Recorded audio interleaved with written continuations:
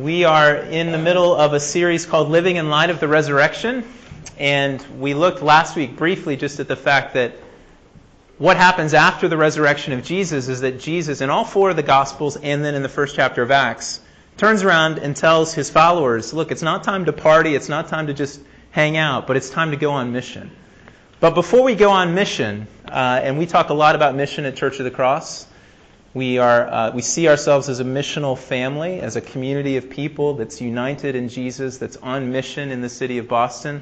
And so we do talk a lot about mission. But before we just kind of pick it up and say, well, God, tell me what you want me to do, what you want me to do for you, we need to confront the realities of what it means that Jesus rose from the dead, and of what it means to live in light of this greatest miracle, this greatest inbreaking of the power of God into our world. What does it mean to live in light of that? So that's what we're looking at for the next 6 weeks, 5 weeks or so from now. And we're looking at this theme of hope still tonight that we talked about last week, that we've been born again into a living hope, that we have this living hope that produces fruit and life in us that we've been brought into in Christ. This week, for the first time in 4.5 years, I was knocked to the pavement while riding my bike in a city. And so I don't know if God just wanted to kind of communicate something to me about this message of hope, but I had a car turn right when I was going straight, and it was just too late. I couldn't stop. But I don't know if you've ever had an experience like that where just for a moment at least, you're like, I'm not sure what's going to happen here. And whether or not we live in light of the reality that, as we talked about last week, that death speaks the final word, so far as we can see, into the world that we live in. And that each one of us is just kind of one right-hand turn from that moment in our own lives. So what is it that we hope in that gives us something to look forward to beyond that apparent moment of finality, which is death in the world that we live in? And we talk about this idea of resurrection, this reality that Jesus actually rose from the dead physically and bodily. And it's the nature of this Christian hope that actually shapes something about what it means to be a community on mission. So the question that I want to put before you, last week we looked at the light of hope really that's coming out of the resurrection. And tonight I want to think about, well, what does it mean to live a hope-filled life in mission for Jesus? So how does this nature of Christian hope lead us into a life of mission? That's the question that I want you to have before you tonight. And one of the ways that this resurrection hope has been sort of changed and maligned in the world today is we turn it into this kind of metaphor. It's a metaphor for human optimism, or springtime and new life, and it becomes this idea of a groundless or a foundationless hope that we all hold on to as human beings. It's sort of part of the human spirit, if you will. And if we have that kind of hope, then in reality that's just a hope that's sort of limited to who we are and what we can do. And one part of the church in the 20th century sort of took that on and made a metaphor out of resurrection and turned it into an agenda for social change. And if we do that in our lives, we end up running amok, basically, and running out of steam and ending up a little bit disillusioned. If it's just us, and resurrection is just a metaphor for what we can do and what we can bring about and some sort of nameless power out there, then we kind of are the end, and we run out of steam at some point. Another way to look at the Christian hope of resurrection is to de-physicalize it, by which I mean all of a sudden what it means to have hope in the Christian life is just to hope for some disembodied existence somewhere, someday, that isn't connected in any way to this world that we live in. And when we do that, it's a kind of escapism. It's a dualism, that the physical world that we know and that we see is bad. It's kind of rotting and going away, but the spirit, it's Platonic. The spirit is something that's going to persist and be immortal and go on and on and on, and that's good. And so it leads to this Christian escapism, which, if any of you have grown up in the church, you've experienced at one level or another. We create our own subcultures. We put up big fences. No offense, we move to the suburbs. And we start to live a life that's relatively secluded and surrounded by the people that we know and that we think are safe. And we protect our children, and we do all these things in a way of escaping from the world that's just going down this path to destruction. And that's not the Christian hope of resurrection. The hope of resurrection is actually something much deeper and much more profound, that has a much greater impact upon who we are and the way that we live. It's resurrection. The resurrection of Jesus is the inbreaking of the sovereign rule and reign of God in His world and His creation. It's the inbreaking of that rule and reign and of the ultimate work that God will do, which is new creation. So not disembodied future, but a very physical future, an embodied future in a new heavens and a new earth, what we call new creation, where this book ends at the end of Revelation in a city where God dwells as the light in that city. It's a new creation hope, which is a sign of God's redemptive work over His world. So God's not just leaving the world to rot. God's not just leaving the world kind of to be. His creation project isn't going to end in just one big catastrophe. But the resurrection of Jesus shows us that God is actually going to be redeeming and remaking the world that we live in today. And in that world, as it was originally made in Genesis, God set up human beings to be made in His image. A very special place in His created order.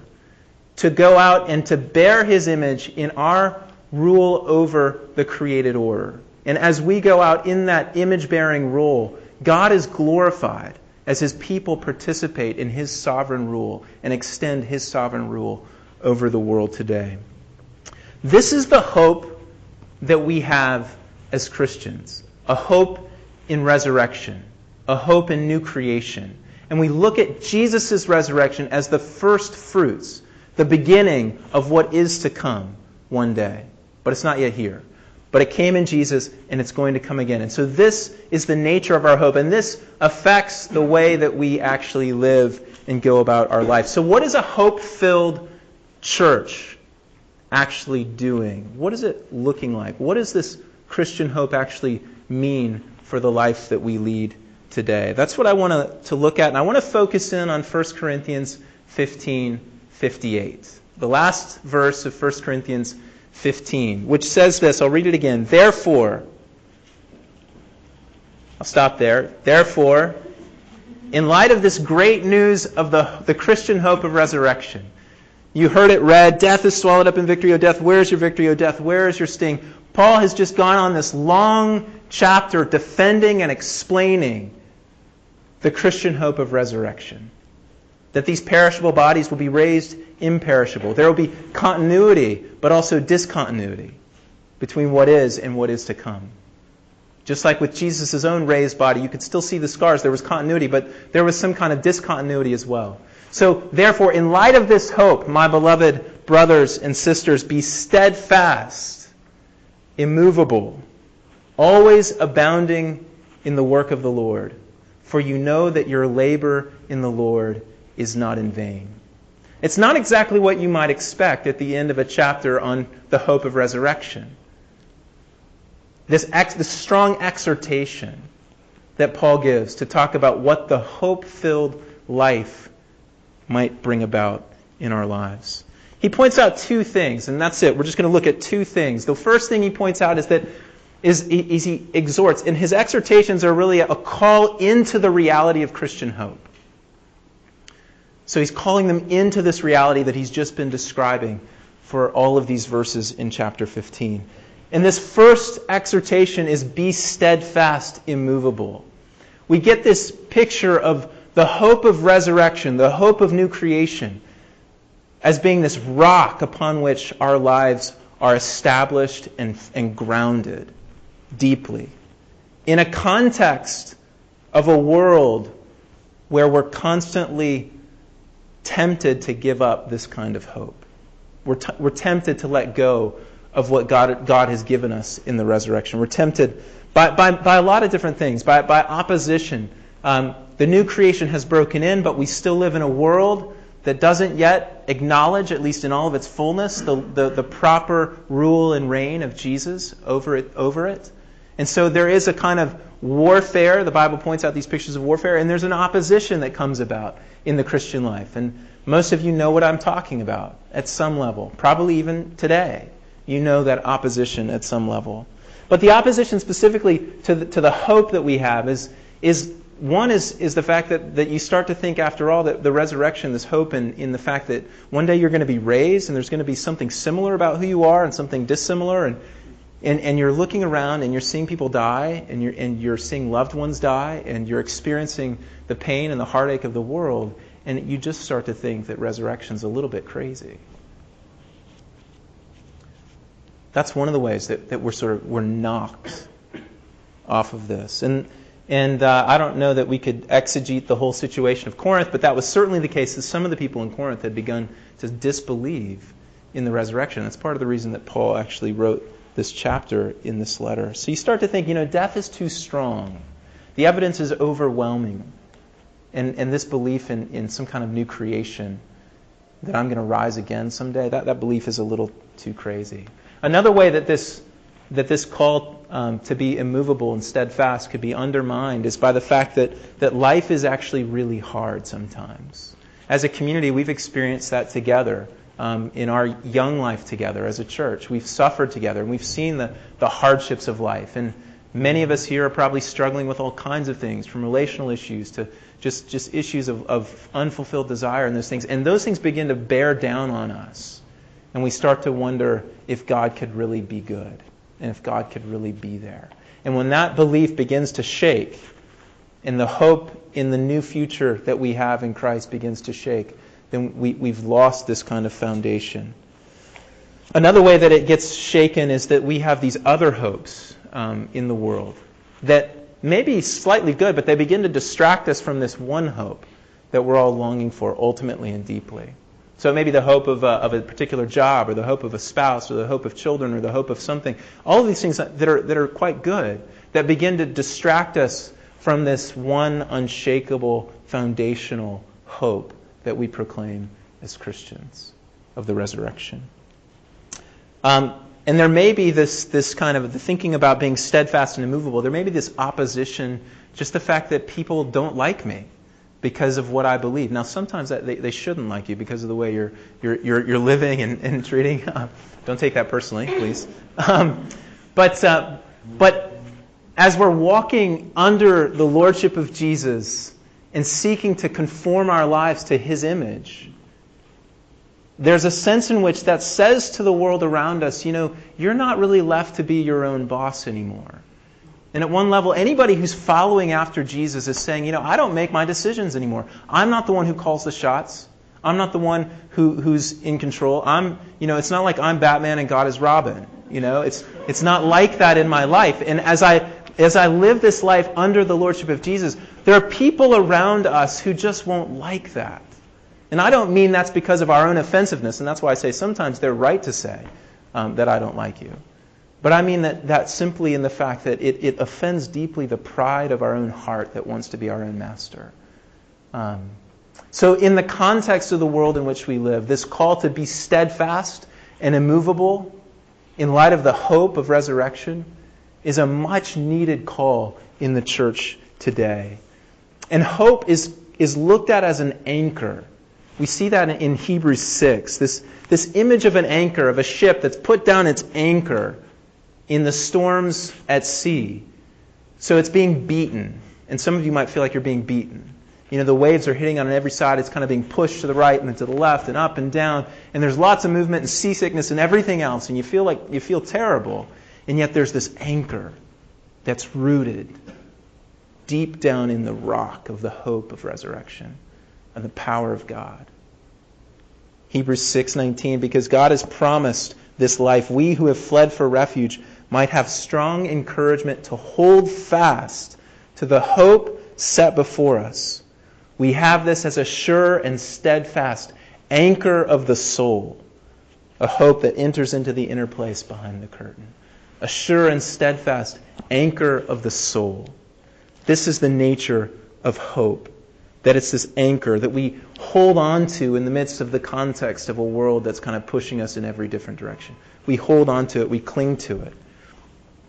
Paul writes in Colossians that we're not shifting from the hope of the gospel that we have heard, which has been proclaimed in all creation under heaven. This not shifting, but holding firm to this hope. One Sort of contemporary example of this is a man named Paul. I won't try to pronounce his last name. He was a Vietnamese martyr in the 19th century. Listen to his testimony shortly before he was martyred. He says, "I, Paul, in chains for the name of Christ. The prison here is a true image of everlasting hell. To cruel tortures of every kind, shackles, iron chains, manacles are added hatred, vengeance, calumnies, obscene speech, quarrels, evil acts, swearing, curses, as well as anguish and grief."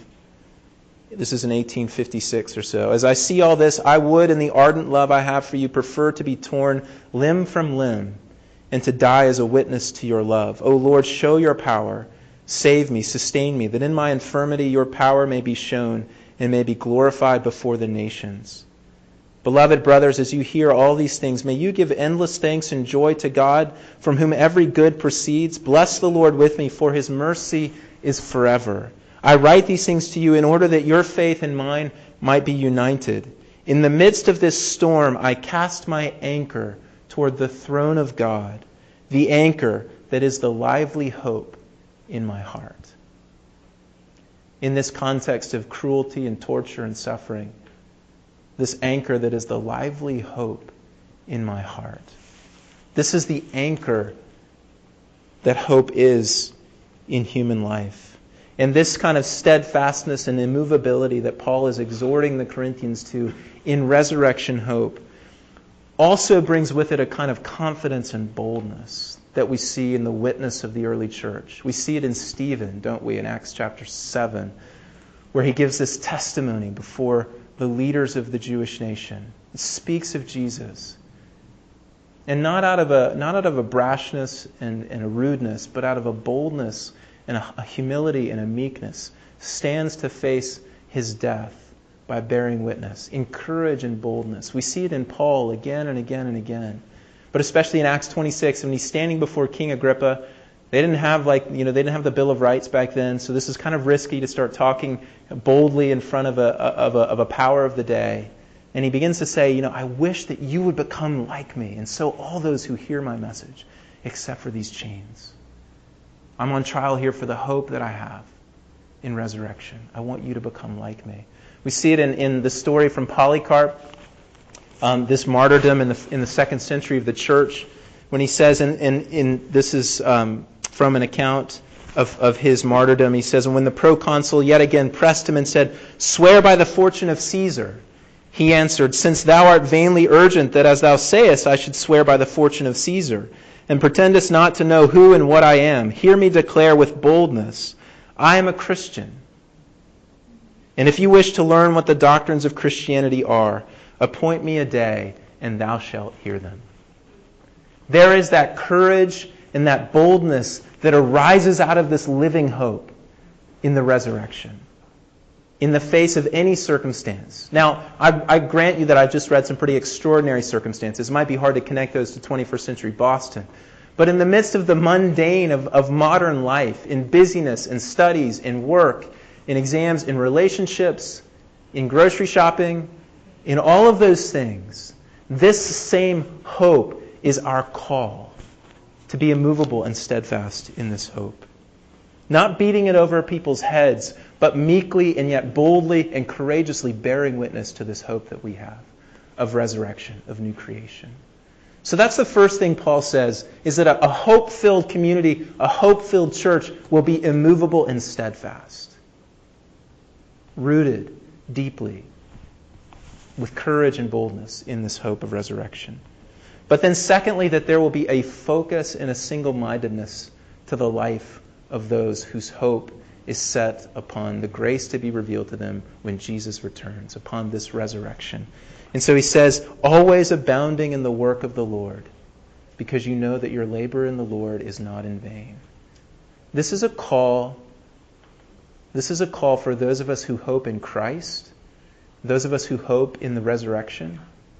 This is a call to recognize that our lives are so intertwined with the God who made the world, that our lives are incredibly and absolutely dependent upon the grace and miraculous power of God to raise the dead, that every minute that we live and everything that we do is done in the light of and for the sake of the God that we love and the God who loves us. That's what it's a call for. Always abounding. Always. We're so good at compartmentalizing, aren't we? We're so good at it. We're so good at putting our Christian vocation in this sort of one area related to what I do at Church of the Cross or something else, instead of beginning to see it as this always word calls us to, this fully engaged, no switch on and off, but always abounding in the work of the Lord. Now, what is the work of the Lord? Does that mean that you're always supposed to be passing out a tract wherever you go and speaking about the news of the gospel? And I mean, if the Spirit says so, yes. But I think there's room here for a lot more to be understood in what Paul means when he says always abounding in the work of the Lord. To go back to resurrection, new creation. The new creation has broken in. The new creation is the place where the sovereign reign and rule of God is made known and is working in the world. And the people of God whose hope is set in Christ are now being restored. 2 Corinthians 5:17, you are a new creation. We looked last week at being born again. You've been made new. And now, as one who's been made new in Christ by the Spirit, your vocation as an artist, as a person in business, as a student, as a teacher, your vocation is now to be used for the sake of spreading and bearing witness to God's rule and reign in and through your life. In other words, everything that we do here in this world, whatever it might be, will in some way be redeemed and made part of the new work that God is bringing about. So that your labor in the Lord is not actually in vain. It's not just going to burn up one day, but in some mysterious way, when you love an elderly person, when you spend time with someone who's disadvantaged, when you create a beautiful piece of artwork on a blank canvas that images in some way the world broken and the world as it will one day be, and speaks into that world of beauty. When you advocate for somebody who's being systemically excluded from the privileges of the day, when you're engaged in these kinds of kingdom acts of justice and mercy and creativity and business and enterprise for the sake of well-being of people around you, when you're doing these things underneath the lordship of Jesus, they will somehow last in the world to come. They're not just little vain exercises. So this isn't just a call to get really specific and go out and evangelize everybody, though it can include that. It's a call to see the whole of your life now as a part of imaging to the world the new creation that is coming to be in Jesus. In whatever vocation and place that God has called you. And using all that you have at your disposal to bear witness to the lordship and the reign of Jesus in the world. And everything that you do to that end will not be burned up, but will be redeemed in some, I can't say how it'll happen, but in some way. And that's what Paul is getting at. So because your lives are so tied up in the resurrection, in this future that is coming, right now in this world, stop living for yourself. Stop living for petty hopes. Stop living for the things that distract you. And start living for Jesus. Start living in light of this hope that comes out of the resurrection. And give yourself to it fully. Because you have absolutely nothing to lose. You have nothing to lose by holding on to your life and living it for the sake of some other lesser hope. You have nothing to lose by compartmentalizing your spirituality and making certain things holy and certain things secular. You have nothing to lose by simply just giving yourself fully to this work of the Lord. In whatever area that God has gifted you and given you passion and enthusiasm and heart. Your life, if you proclaim Christ crucified, Christ will come again with us later tonight. If you proclaim that, your life is completely dependent upon the grace of God to miraculously raise you from the dead one day. And in light of that, Paul says, give yourself fully. Hold nothing back. So a hope-filled community will have a kind of steadfastness to it. It will have a kind of rootedness to it, despite whatever winds are blowing and pushing us and pressing in on us and perplexing us. it will have this rootedness deep down in the hope of God's ability to raise the dead and to make all things new. That will stand firm against all kinds of opposition. Together. This isn't an individual thing, this is together. And it will have a single-mindedness. That doesn't mean a single occupation, but a single-mindedness about a myriad of occupations that are underneath the rule and reign of Jesus, going into the world. A church that lacks this hope is a church that's blown to and fro by every little thing that the world throws at it. And a church that lacks this kind of hope is a church that lacks a kind of focus, a continuity with the work that God is doing in the world. So a hope-filled life for us is a life of this kind of immovability and a life of this kind of focus by the power and the strength of God. Amen.